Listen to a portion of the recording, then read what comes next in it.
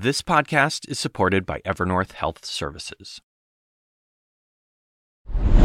Good evening. In just a few moments from now, President Biden is expected to talk and take questions from reporters about his summit meeting this afternoon with China's President Xi Jinping. The schedule for the press conference has shifted throughout the evening, but it is now expected to begin very shortly. The two leaders spoke for about 4 hours today at a mansion just outside San Francisco in conjunction with APEC, the Asia-Pacific Economic Cooperation Forum being held in that city.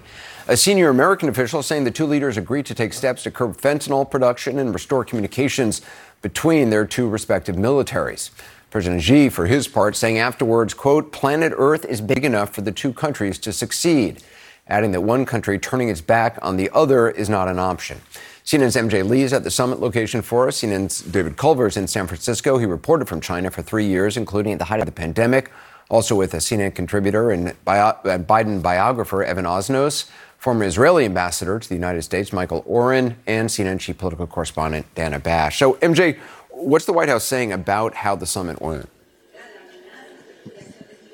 Well, you know, Anderson, as we wait for President Biden to come out any moment now for this solo press conference, I think it is abundantly clear that when he comes out, he is going to herald this summit as having been a success. It is clear that he is going to point to a few of the deliverables that the administration had laid out leading into the summit, namely the reestablishment of the military-to-military communications between the two countries, and then this significant announcement on cracking down on fentanyl. But I think in the bigger picture, the president is likely to say that he has achieved sort of the overarching goal of hitting a reset on U.S.-China relations. Both leaders, when we heard them speaking at the top of the summit, making very clear that they agree that even though these are two countries with serious conflicts and areas of disagreement, that what they do agree on is that the two countries must be able to have diplomacy, that there must be communication between the two countries so that they can avoid any misunderstandings and really dangerous situations where crises might erupt. So I think we are expected to hear President Biden talking about this in terms of sort of the success coming out of this. That's not to say that these conversations did not touch on tough issues, areas of disagreement. But again, I think it is abundantly clear that in terms of the big picture goal of hitting a reset on U.S.-China relations, President Biden and everyone on down, we are expected to hear say that that goal was achieved and that there's going to be more conversations, that this is just the beginning of more conversations and more diplomacy in the months to come. David, how's the Chinese media describing the summit? Because China and its media have been railing against the U.S. for years. I mean, this does seem to be all of a huge shift.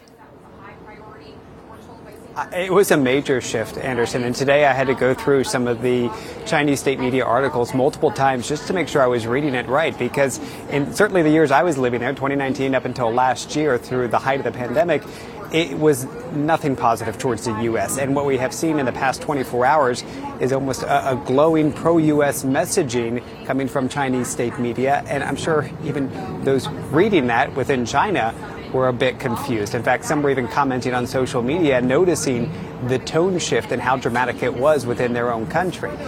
But taking all of that aside, I'm really curious to see how they're going to portray it in the days to come, because that'll indicate where the Chinese Communist Party is perhaps trying to lead the narrative to go from here. And you hear from U.S. officials and perhaps a fresh start. I don't want to come across pessimistic on this, but deliverables have to come into action. And China has agreed to things in the past, and they can take steps towards something like cracking down on fentanyl, or perhaps reestablishing communications between the two countries' militaries, which sound great. And they're certainly using all the right words in some of these Chinese state readouts that are coming out right now. But you got to see the action follow. And I know China can mobilize literally overnight. We saw that when they locked down a city with a population 3 times the size of New York City. It was living in the midst of that. So when they want to do something, they can, and they can do it quickly. It's very different from the U.S., where there's a lot more bureaucracy. You have to go to public comment. And the Chinese way of doing things, if the party decides to go a certain direction, if Xi Jinping wants to do something specifically, it'll happen, Anderson. And David, in terms of fentanyl, I mean, you've done a lot of reporting on the fentanyl pipeline from China. In terms of what China could actually do, how significant could it be? So when we think about fentanyl coming into the U.S., the direct link is Mexico at the southern border. You and I have talked about this in recent months, and that's a huge concern. We spent some time in Sinaloa with the Mexican army as they were trying to bust some of the labs. Interestingly enough, Anderson, after we did that report, Mexico's president said they don't make fentanyl in Mexico, and then reached out to President Xi Jinping asking for help when it comes to the ingredients to make fentanyl, what are known as the precursors. That's the source of it all, and that is within China, and it is really easily accessible. Our investigation showed how you can just log on to WeChat, communicate with some of these folks who are representing some of the precursor productions, and you can place an order and have it shipped really anywhere in the world that you want it, most of it going to Mexico. And even some of those folks who are working for those production factories will provide a how-to guide in making fentanyl. So this is going to take the Chinese government doing a serious crackdown. And again, Anderson, if they want to do it, they can do that. Yeah. Dana, in terms of, it looks like we have some activity. We saw Secretary of State Antony Blinken getting seated, so it seems like the president is very close.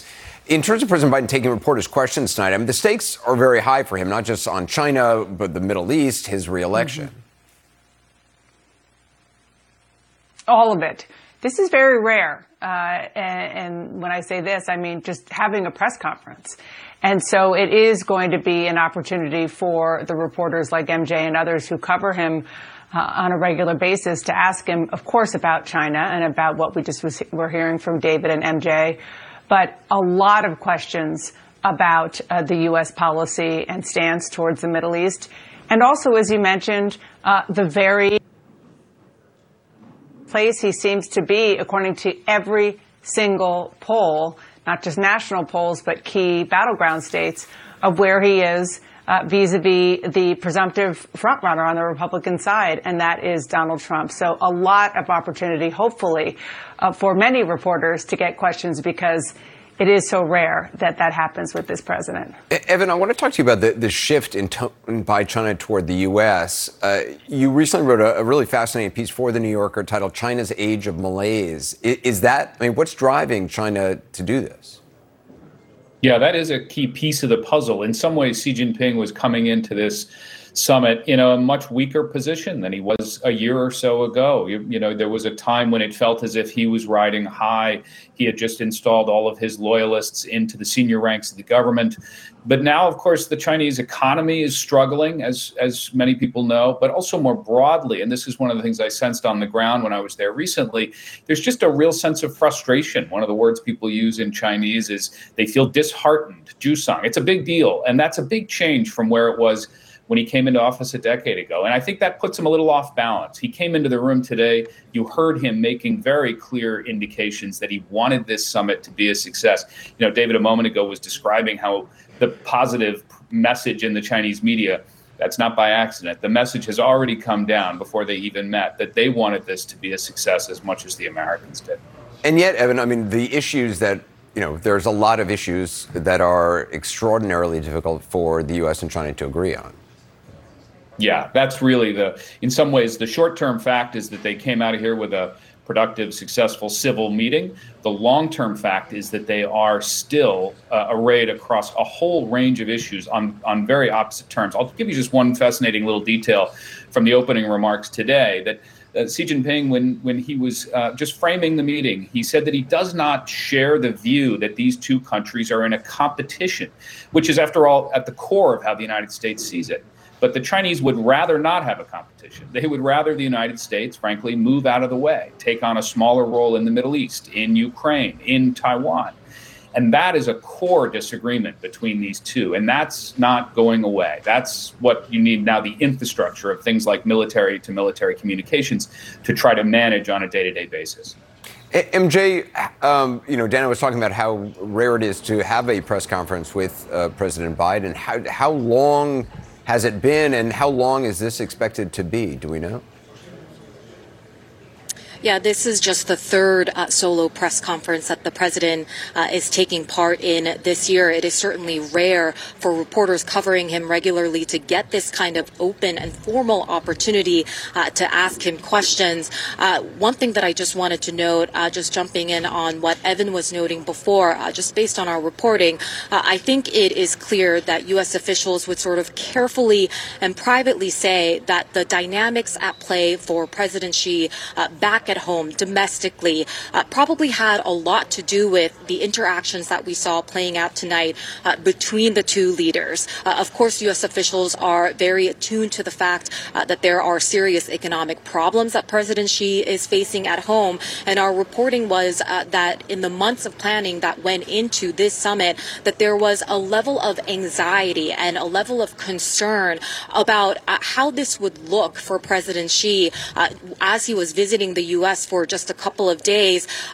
This is not unusual, of course. We are talking about a foreign trip for the leader of China, but U.S. officials involved in the planning of this summit saying that that level of concern and the attention to detail down to where he would sit, what he would see when he looked out the window, that it really was sort of unprecedented. So again, I think U.S. officials might argue that the dynamics that are at play for President Xi back at home had very much to do with the sort of decision to engage U.S. officials in this way right now, and that maybe U.S. officials sort of took advantage of the opportunity here that was available to them, taking into account the fact that they could make the case to their Chinese counterparts. If you did X, Y, and Z, it could be to your benefit, particularly on the economic front, Anderson. Yeah, David Culver, I mean, what is the benefit to China of if there is going to be a shift in tone, a shift in relations?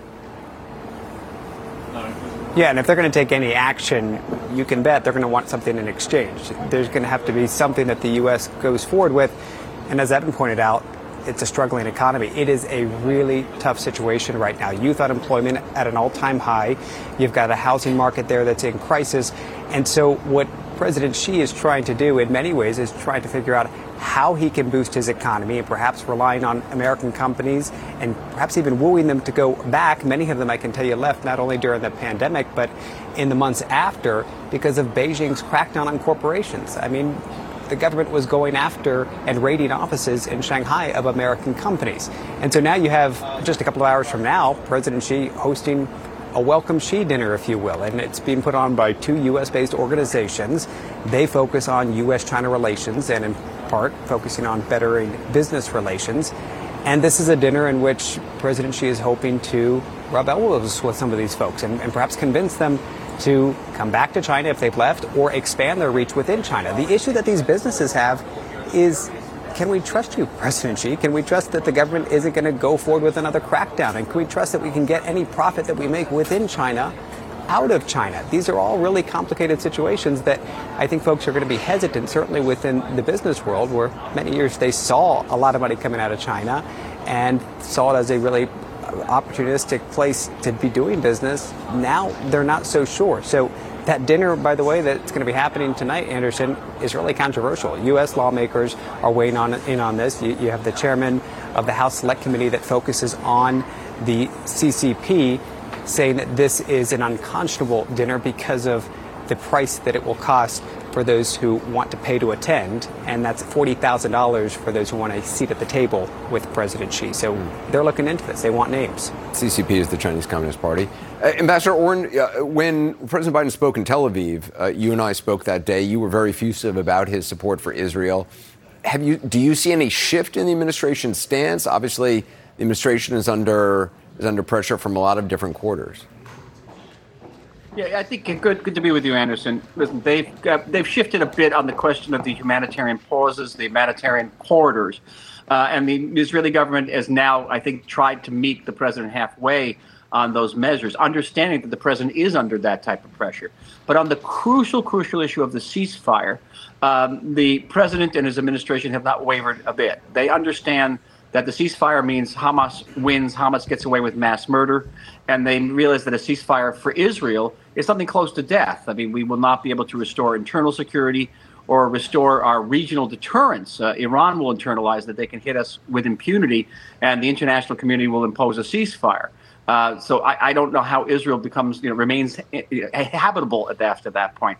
So there, the president, the Secretary of State have really stood steadfast. John Kirby getting up every night for the press, the White House press corps, and saying that we are against a ceasefire. And I think now it's also a bipartisan support, as we saw in the mass rally yesterday in Washington.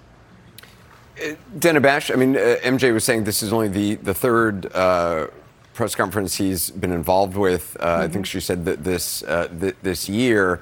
It is a small amount. Obviously, there's a lot of questions about his stamina, his abilities. There's going to be a lot of people watching this to look at that and to see how he answers questions. Mm-hmm. Yeah, no question. Whenever President Biden is asked about those issues, something that there's nothing he can do about, which is his age, his answer is watch me. And this is an opportunity for the American people around the world to actually do just that, to watch him. But much more importantly, to really on the very, very big issues before him in his presidency in this country, internationally, like you just talked about with Ambassador Oren. I mean, certainly he has been extremely steadfast when it comes to Israel. Day with Xi Jinping, but also a lot of eyes on him, less than a year away from his reelection. Lots of questions about domestic issues. Unclear if he's going to get those questions about the economy doing better. Even this week, we saw numbers where they matter the most to people. The price of eggs, the price of other goods, they are better. The inflation numbers are going down. So why don't people credit him with that? Those are the messages that if he does give a lengthy press conference, that reporters will be able to talk to him about, not just international, not just the raw political, but some of the policies that he's hoping he can get reelected on. And he's been trying to do it more and more. A chance to make his case, but again, get some probing questions from those who cover him every day. Yeah, Evan Osnos, in terms of what the U.S. could do for China, or China would be looking specifically to the U.S. for, what do you think is top of the list?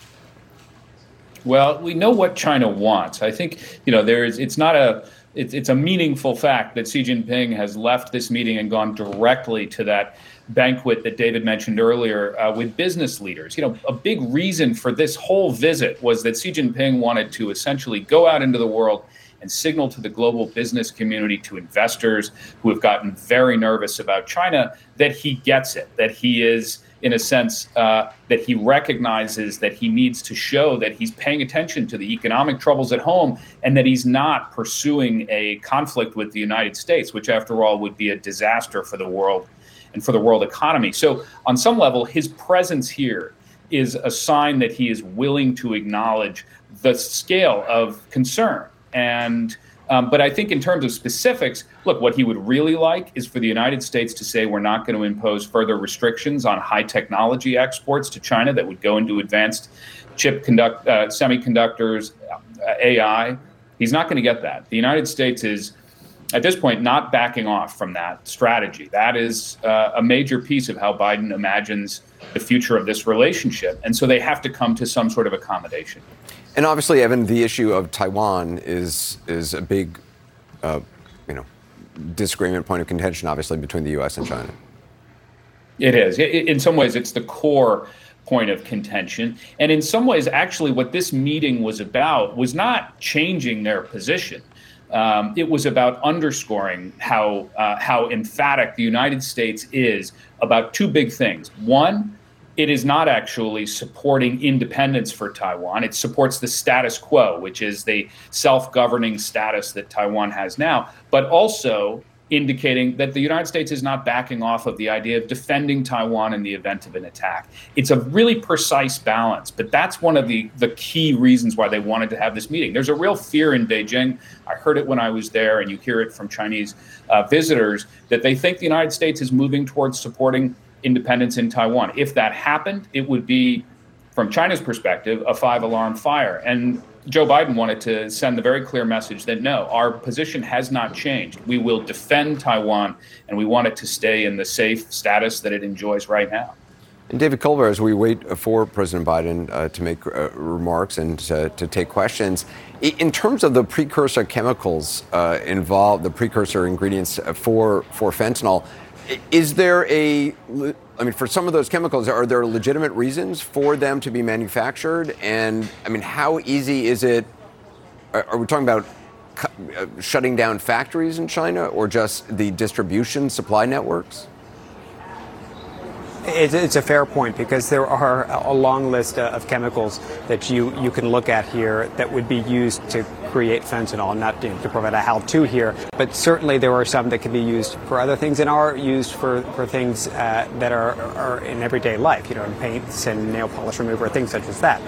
However, what you have to look at is the quantities. So the way it was likened to me by one federal investigator was, if somebody's going into a CVS and picking up 1 pack of Sudafed, maybe a couple packs, all right, not all that concerning. If they're picking up 500 packs of Sudafed, that raises Okay, the president is walking out right now. David Culver, thank you. We're going to check back in with everybody afterward. Let's listen. Please, have a seat. As you know, I just concluded several hours of meetings with President Xi, and I believe they were some of the most constructive and productive discussions we've had. I've been meeting with President Xi since both of us were vice president over 10 years ago. Our meetings have always been candid and straightforward. We haven't always agreed, but they've been straightforward. And today, build on the groundwork we laid over the past several months of high-level diplomacy between our teams. We've made some important progress, I believe. First, I'm pleased to announce that after many years of being on hold, we are restarting cooperation between the United States and PRC on counter-narcotics. In 2019, you may remember, China took action to greatly reduce the amount of fentanyl shipped directly from China to the United States. But in the years since that time, the challenge has evolved from finished fentanyl to fentanyl chemical ingredients and pill presses, which are being shipped without control. And by the way, some of these pills are being inserted in other drugs like cocaine. A lot of people are dying. More people in the United States between the ages of 18 and 49 die from fentanyl than from guns, car accidents, or any other cause, period. So today, with this new understanding, we're taking action to significantly reduce the flow of precursor chemicals and pill presses from China to the Western Hemisphere. It's going to save lives, and I appreciate President Xi's commitment on this issue. President Xi and I tasked our teams to maintain a policy and law enforcement coordination going forward to make sure it works.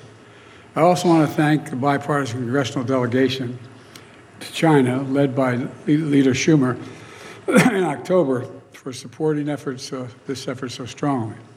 Secondly, and this is critically important, we're reassuming military-to-military contacts, direct contacts. As a lot of you press know who follow this, that's been cut off, and it's been very worrisome. That's how accidents happen, misunderstandings. So we're back to direct, open, clear, direct communications on a direct basis. Vital miscalculations on either side can cause real trouble with a country like China or any other major country. And so I think we're made real progress there as well. And thirdly, we're going to get our experts together to discuss risk and safety issues associated with artificial intelligence. As many of you have traveled with me around the world, almost everywhere I go, every major leader wants to talk about the impact of artificial intelligence. These are tangible steps in the right direction to determine what's useful and what's not useful, what's dangerous and what's acceptable. Moreover, there are evidence of cases that I've made all along. The United States will continue to compete vigorously with the PRC, but will manage that competition responsibly so it doesn't veer into conflict or accidental conflict. And where it's possible, where our interests coincide, we're going to work together like we did on fentanyl. That's what the world expects of us. The rest of the world expects, not just in people in China and the United States, but the rest of the world expects that of us. And that's what the United States is going to be doing.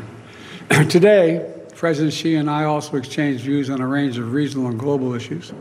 including Russia's refusal and brutal war to stop the war and brutal war of aggression against Ukraine and conflict in Gaza. And as I always do, I raised areas where the United States has concerns about the PRC's actions, including detained and exit banned U.S. citizens, human rights, and coercive activities in the South China Sea. We discussed all three of those things. I gave them names of individuals that we think are being held, and hopefully we can get them released as well. No agreement on that. No agreement on that. I also stressed the importance of peace and stability in the Taiwan Straits. It's clear that we object to Beijing's non-market economic practices and that disadvantage American businesses and workers, and that we'll continue to address them. And I named what I thought a number of those were. I welcome the positive steps we've taken today, and it's important for the world to see that we're implementing the approach in the best traditions of American diplomacy. We're talking to our competitors, and the key, and just talking, just being blunt with one another, so there's no misunderstanding, as a key element to maintaining global stability and delivering for the American people. And in the months ahead, we're going to continue to preserve and pursue high-level diplomacy at the PRC in both directions to keep the lines of communication open, including between President Xi and me. He and I agreed that each one of us could pick up the phone, call directly, and would be heard immediately. And that's, now I'd like to be able to take some questions, if I may. And I'm told that Dimitri of the Financial Times has the first question. Thank you. And as an Irishman, I apologize for bringing the rain. Well, holy God, I wouldn't have called on you if I'd known that. No, I'm teasing. Go ahead, fire away, Dimitri. President Biden, given that America is playing a key role in two major global crises, in Ukraine and in Gaza, does that alter your previous commitment to defend Taiwan from any Chinese military action? And did Xi Jinping outline the conditions under which China would attack Taiwan? Look, I reiterated what I've said since I've become president, what every previous president of late has said, that we maintain the agreement that there is a one China policy, and that I'm not going to change that. That's not going to change. And so that's about the extent to which we discussed it. Next question, sorry, was Bloomberg.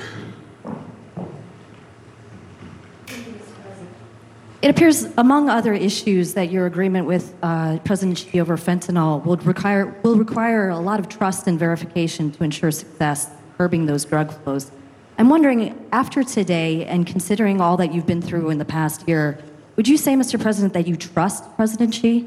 And secondly, if I could, on Taiwan, you and your administration officials have warned President Xi and China about interference in the upcoming elections. I'm wondering, what would the consequences be if they do, in fact, interfere in those elections? Well, I had that discussion with him, too, made it clear I didn't expect any interference, any at all. And we had that discussion as he was leaving. Look, do I trust? I trust but verify, as that old saying goes. That's where I am. And, we're in a competitive relationship, China and the United States. But my responsibility is to make this rational and manageable, so it doesn't result in conflict. That's what I'm all about. That's what this is about. To find a place where we can come together and where we find mutual interest but most importantly, from my perspective, that are interested in the American people. That's what this is about. And that's exactly what we'll do. We're in a situation where we agreed that fentanyl and its precursors will be curbed substantially, and the pill presses. That's a big movement. They're doing, and by the way, I guess I shouldn't identify where it occurred, but John, I know two people near where I live. Their kids literally, as I said, strange, they woke up dead. Someone had inserted in, whether the young man did or not, inserted in a drug he was taking, fentanyl. Again, I hope you don't have any experience with knowing anyone, but this is the largest killer of people in that age category. And, I guess the other thing I think is most important is that since I've spent more time with President Xi than any world leader has, just because we were vice presidents. His president was President Hu. I'm not making a joke.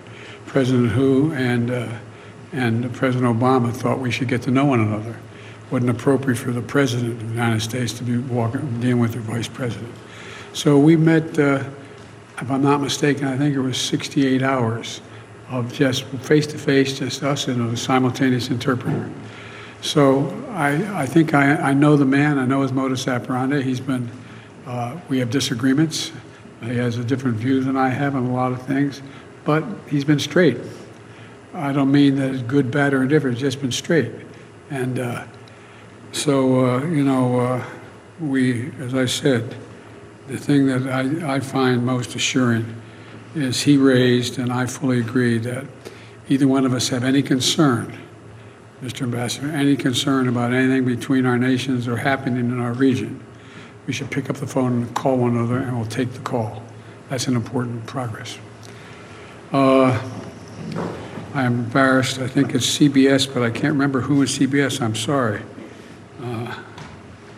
Mr. President, Jed Fay. Sorry. I apologize. You continue to stress the need to ensure competition with China does not veer into conflict or competition.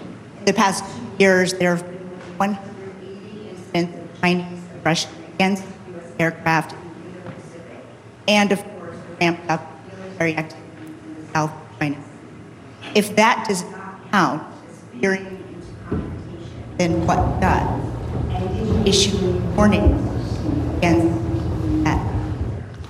Well, first of all, none of it did end up in a conflict, number one. Number two, you may recall I did a few little things like get the Quad together, allow Australia to have access to new submarines, moving in the direction of working with the Philippines. So our actions speak louder than our words. He fully understands. And because of the news of the day, sir, I just have a question about the idea of trade on the Al-Shifa hospital. As it tries to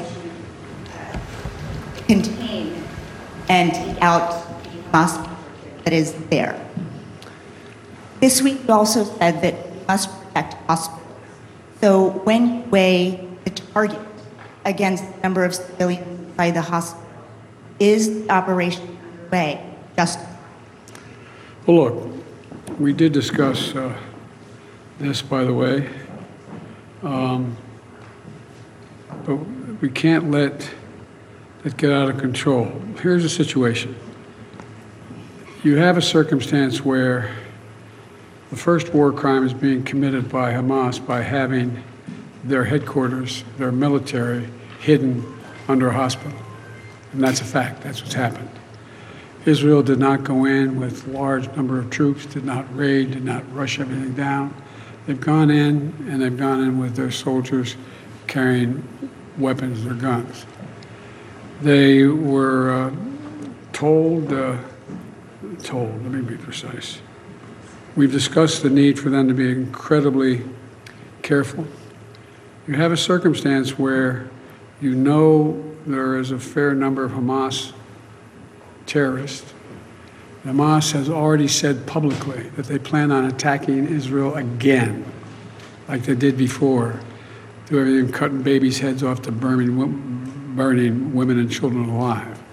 And so the idea that they're going to just stop and not do anything is not realistic. This is not the carpet bombing. This is a different thing. We're going through these tunnels. They're going into the hospital. And if you notice, I was mildly preoccupied today. I apologize. I didn't see everything. But what I did see, whether I haven't had it confirmed yet, I am asked my team to answer the question. But what happened is they're also bringing in incubators. We're bringing in other means to help the people in the hospital. And they've given the doctors and, I'm told, the doctors and nurses and personnel an opportunity to get out of harm's way. So this is a different story than I believe what was occurring before with indiscriminate bombing. What do you got? Washington Post. I think that's right. Mr. Oh, there you are. Sorry, I couldn't see in the light. Mr. President, Israel's war in Gaza more than 11,000 Palestinians just for a month and I'm created. sorry, you're breaking up. I didn't. Israel's war in Gaza has killed more than 11,000 Palestinians just over a month and created a humanitarian disaster. Israeli officials have said this war could take months or even years. Have you communicated to Prime Minister Netanyahu any sort of deadline or time frame for how long you are willing to support Israel in this operation? Are you comfortable with the operation going on indefinitely, and is there any deal underway to free hostages? Thank you. Yes, no, working backwards, forward. Look, I have been deeply involved in moving on the hostage negotiation. I don't want to get ahead of myself here because I don't know what's happened in the last 4 hours, but we've gotten great cooperation from the Qataris. I've spoken with them as well a number of times. I think the pause and that the Israelis have agreed to, it's down to, well, I'm getting too much detail. I know, Mr. Secretary, I'm going to stop. But I am mildly hopeful. I'm mildly hopeful. With regard to when is this going to stop, I think it's going to stop when Hamas no longer maintains the capacity to murder and abuse and just do horrific things to the Israelis, and they still think that, at least as of this morning, they still thought they could. I guess the best way for me to say it is that I take a look. The IDF, the Israeli Defense Forces, acknowledges they have an obligation to use as much caution as they can in going after their targets. It's not like they're rushing in the hospital, knocking down doors and, pulling people aside and shooting people indiscriminately. But Hamas, as I said they plan on attacking Israelis again. And this is a terrible dilemma. So what do you do? I think that Israel is also taking risks themselves about their folks being killed and one-to-one going through these hospital rooms, hospital halls. But one thing has been established is that Hamas does have headquarters, weapons, materiel below this hospital, and I suspect others. But how long it's going to last, I don't know. Look, I made it clear to the Israelis that to Bibi and to his war cabinet that I think the only ultimate answer here is a two-state solution that's real. We got to get to the point where there is an ability to be able to even talk without worrying about whether or not we're just dealing with, they're dealing with Hamas that's going to engage in the same activities they did over the past, on the 7th. So but I can't tell, I'm not a fortune teller, I can't tell you how long it's going to last. But I can tell you I don't think it ultimately ends until there's a two-state solution. I made it clear to the Israelis I think it's a big mistake for them to think they're going to occupy Gaza and maintain Gaza. I don't think that works. And so I think you're going to see efforts to bring along, well, I shouldn't go into it anymore because that's been things I've been negotiating with Arab countries and others about what the next steps are. But anyway, thank you all very much. Appreciate it very much. Thank you. This ends the press conference.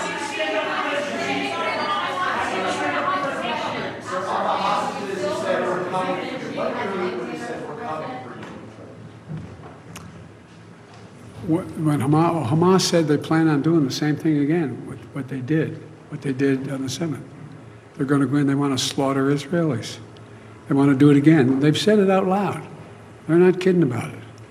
They're not backing off. And so I just asked a rhetorical question.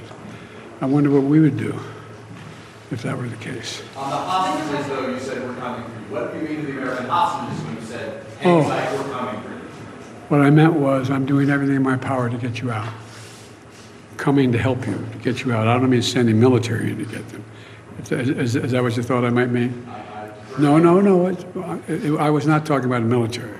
I was talking about you're on our mind every single day, 5-6 times a day. I'm working on how I can be helpful in getting the hostages released and have a period of time where there's a pause long enough to let that happen. And there are somewhere between 50 and 100 hostages there, we think. And so one's a 3-year-old American child. You're darn right it is. That's why I'm not going to stop till we get her.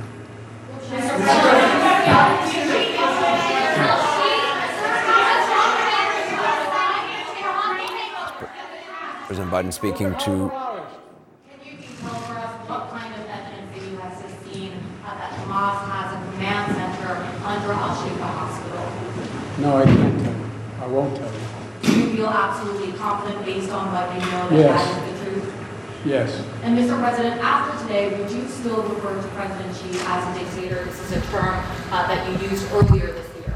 Well, look, he is. I mean, he's a dictator in the sense that he is a guy who runs a country that is a country that's based on former government totally different than ours. Anyway, President Biden speaking to reporters after a roughly 4-hour summit meeting with China's President Xi Jinping.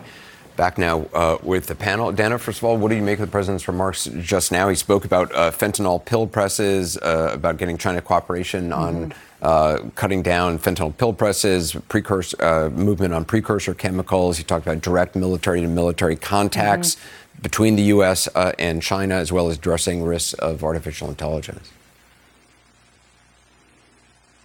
Yeah, I mean, trust but verify, which is really an important answer to a really good question, which was, do you trust Xi?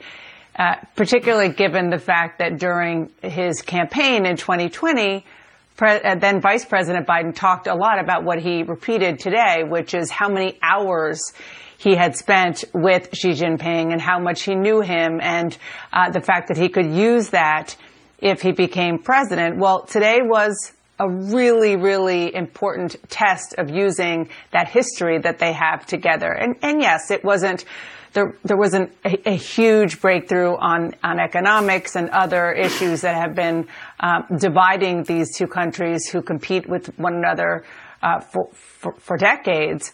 But on the basics, just take, I mean, fentanyl was one thing you mentioned, Anderson. Just take the fact that now there is communication reopened between the two countries' militaries.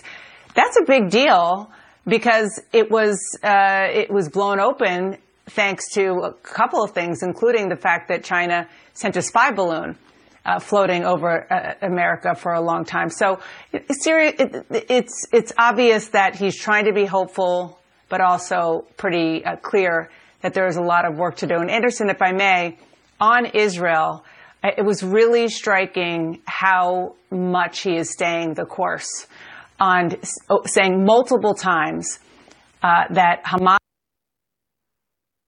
Israel again, and they must be destroyed, must be taken off the table, because if not, they will reconstitute and they will do exactly what they promised to do, giving no timeline to the end of this war, except for when Hamas is fully destroyed. And I thought that was really noteworthy because obviously he is facing a huge increasing pressure to call for a ceasefire. He's not going there at all, but not even close in his comments tonight.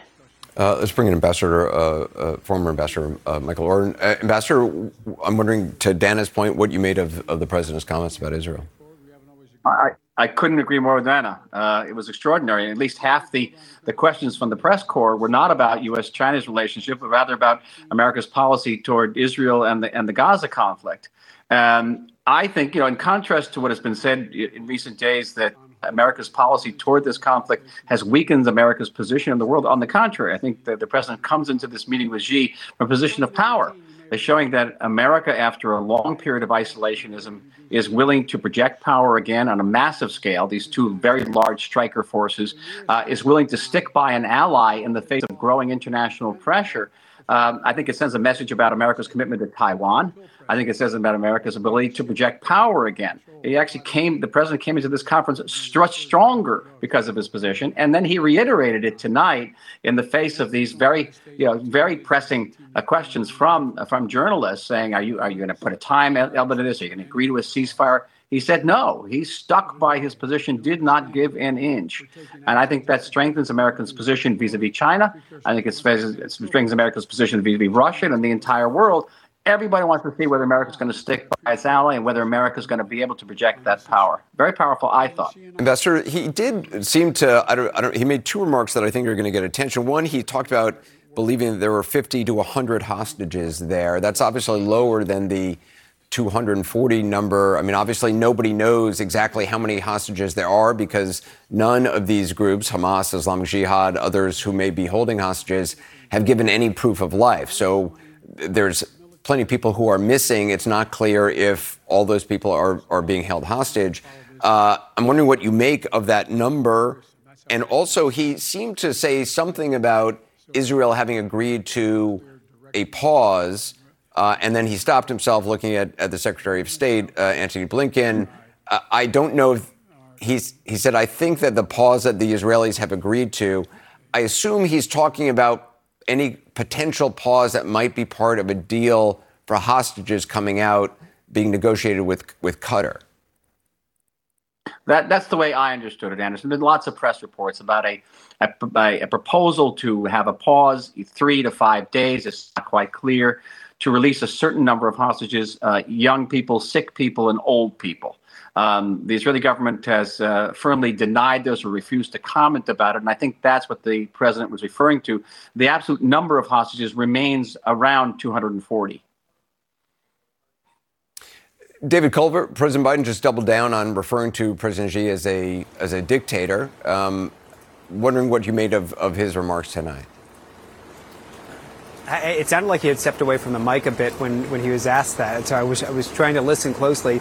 So he did clarify that he stood by that title. I think that's going to be interesting. And in the sense, Anderson, is I want to see what, if anything, state media will do with that in a day or so. And the reason I say that is because if they choose to totally ignore it and to not make any mention of it, it suggests that the narrative coming from the top, coming from President Xi Jinping, is to stay focused, stay the course on trying to keep these relations warm and to move in a direction of open and honest communication, as they'd like to describe, and mutual trust. If they start to make a big deal about that in the coming days, it'll suggest that there are still issues with this relationship, that it is far from rosy, and that there is perhaps going to be more division to come. So I am curious to see what will be made of that in the coming days. MJ Lee, I want to go to you. I believe you're the one who asked the question. It was off mic, so it was hard for our viewers here. Just explain what you asked and what he said.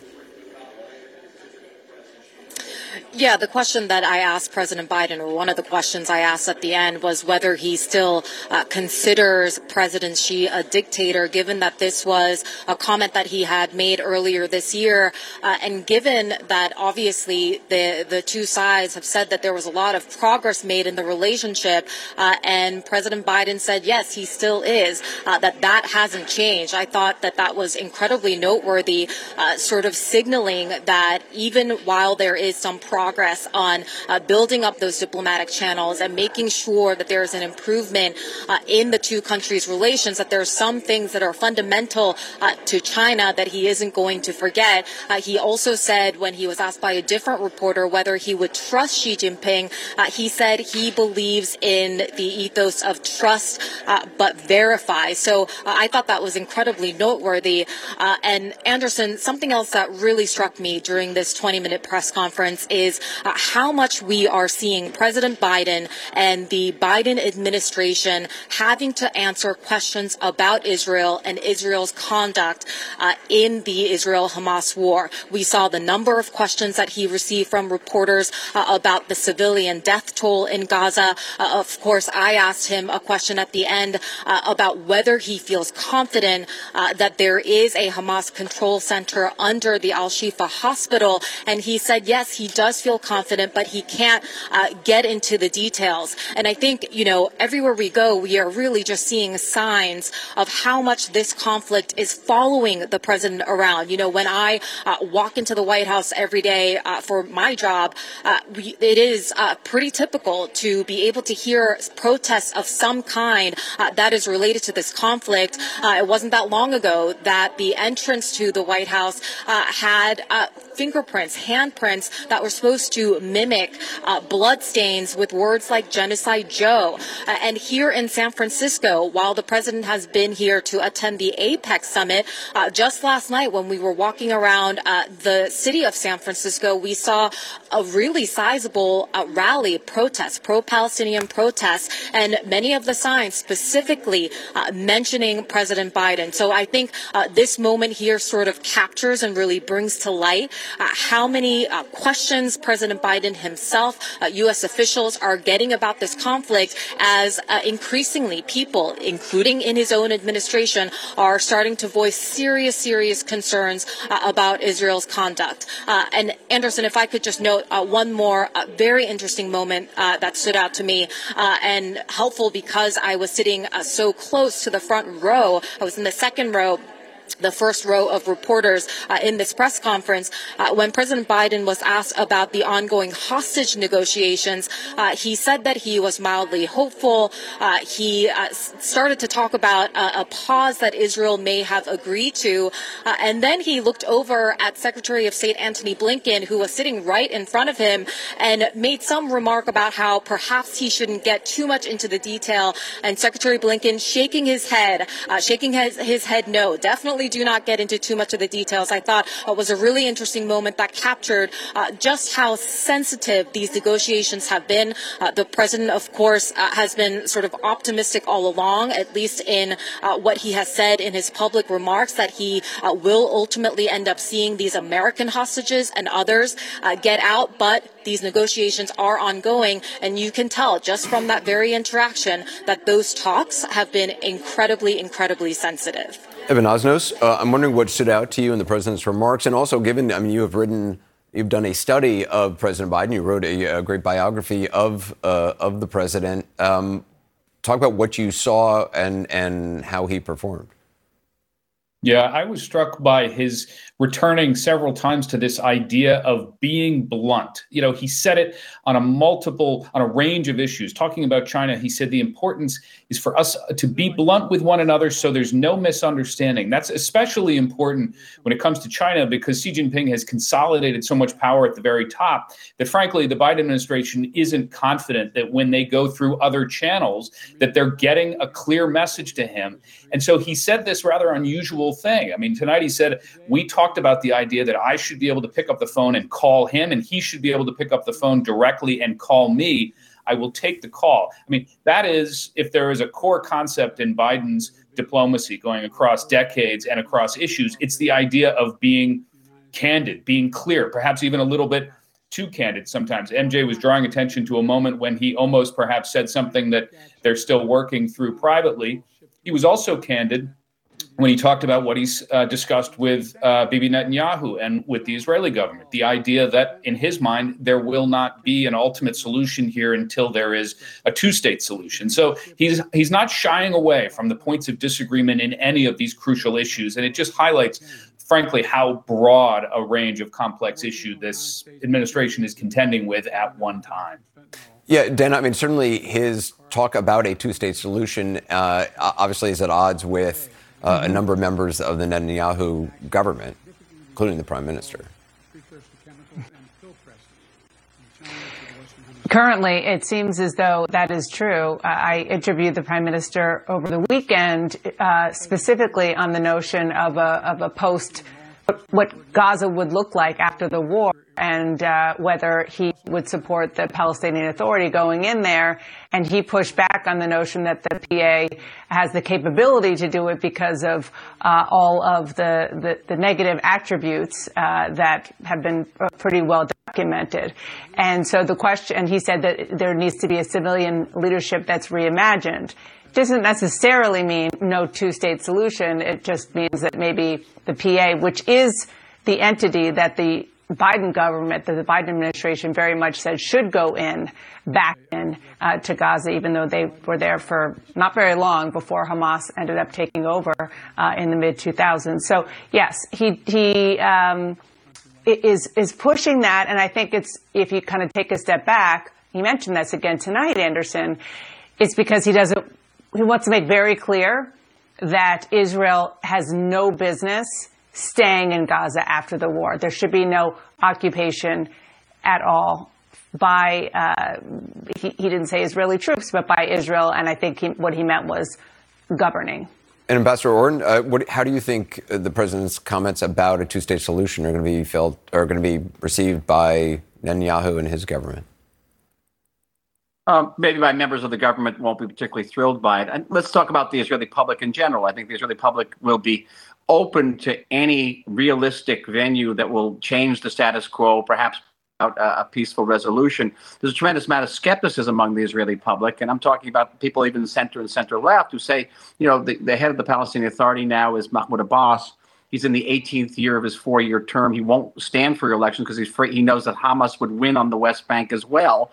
And Israelis to say, well, if we're going to have a Palestinian state there, it could turn into Gaza, and it's going to be 20 times worse because it's the longest border that Israel has, and put most of Israel not just in rocket range but in rifle range. So they'd have to find a legitimate and stable leadership there that is willing to sign on the dotted line of a peace agreement and actually keep it in a peaceful way and convince the Israeli public of that. I think that's it's worth exploring, and I would wish the president the best of success with it. It won't be an easy task. People have tried it in the past, but I think the Israeli public will be open to any opportunity for peace. Ambassador Orton, appreciate your time. All our panelists as well. We'll be right back. Grief is a human experience, and the care we receive should be too. Evernorth Behavioral Health ensures all members have access to live, specialized support in person or virtually with a 100% follow-up commitment to make sure they get the help they need. There's always a person there, guiding your employees using data-driven risk monitoring tools so bottled-up feelings don't turn into further suffering. With Evernorth's wide range of behavioral solutions, care can be personalized, simple, and more accessible. Learn more at evernorth.com/grief support. All There Is with Anderson Cooper is supported by Evernorth Health Services. Grief is a human experience. Shouldn't the care we receive feel human too? That's why Evernorth Behavioral Health ensures all members have access to live, specialized support anytime, in person or virtually, with a 100% follow-up commitment to make sure that they get the help that they need. So no matter what stage of grief your employees may be in, there's always a person ready to listen. Stressful times can lead many to bottle up complex feelings, especially at work. 59% of those suffering say nothing. This can have unexpected and serious mental and physical health implications. And with Evernorth's data-driven risk monitoring tools, they can help spot challenges early and step in to guide individuals to care before they undergo any more suffering. Each person's grief is as unique as they are, which is why Evernorth offers a wide range of personalized behavioral solutions to meet the needs of every member that they serve. Learn more at evernorth.com/grief support. The leader of the world's two largest economies broke a lengthy chill today. Where the U.S.-China relationship goes from here is part of a story that will play out in the days and weeks to come. For now, with the first chapter written, the news continues with Caitlin Collins and The Source. I'm Dr. Sanjay Gupta, host of the Chasing Life podcast. In honor of our 10th season, we want to hear from you. Leave us a message at 470-396-0832 and tell us how you chase life. It could be used on an upcoming episode.